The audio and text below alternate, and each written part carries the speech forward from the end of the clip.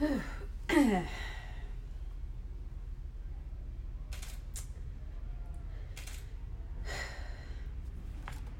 Daddy. I've been missing you a lot lately. Your phone number is still saved under my favorites. I accidentally called you last week. I went completely numb when an operator came on and said that the number was no longer in service. I stared at the phone, trying to make sense of what just happened, and then it all came back to me. You're not here anymore.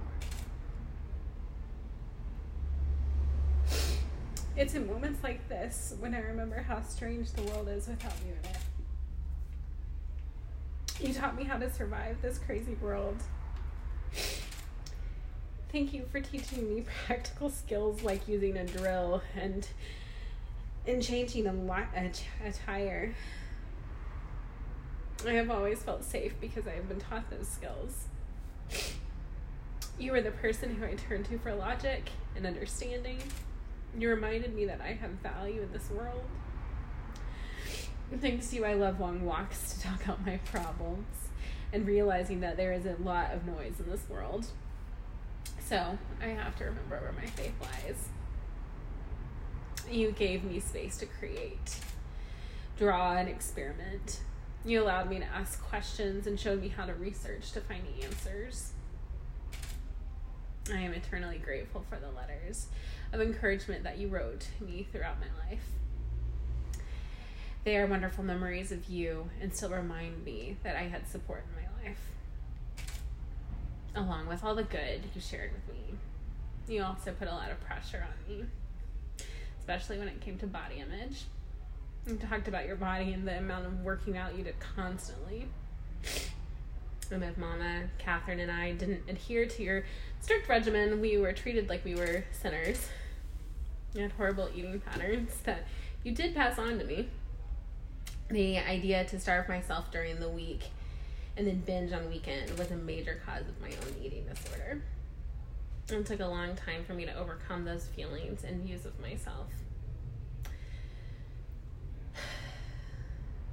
I also had to realize that it wasn't all on you, though.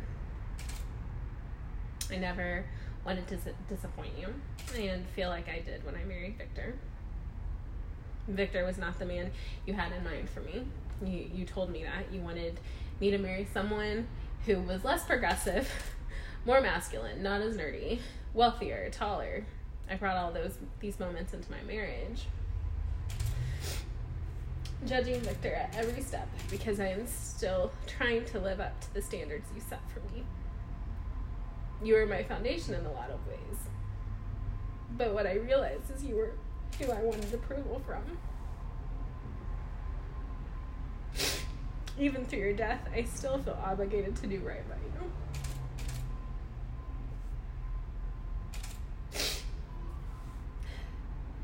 However, in your final voicemail to me, there was a lot of healing. You told me you were proud of both me and Victor. It may not have been the first time you said this, but it was the first time I heard it.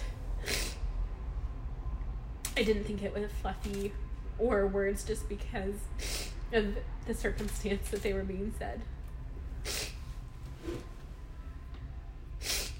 For all of my life, you were the man that I looked up to and leaned on and didn't give room for Victor, but I can now. A whole part of me is gone. Life without you has been incredibly challenging and also eye-opening. We differed on politics, but in reality, we shared common beliefs to love people, make space for all.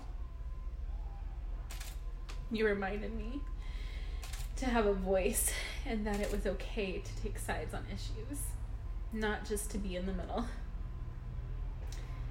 Thank you for teaching me such crucial lessons that have given me great strength to keep going. I miss you every day, and I'm trying to understand this world without you. But know that that is because of you that I feel strong. I'm able to have a voice and stand on my beliefs.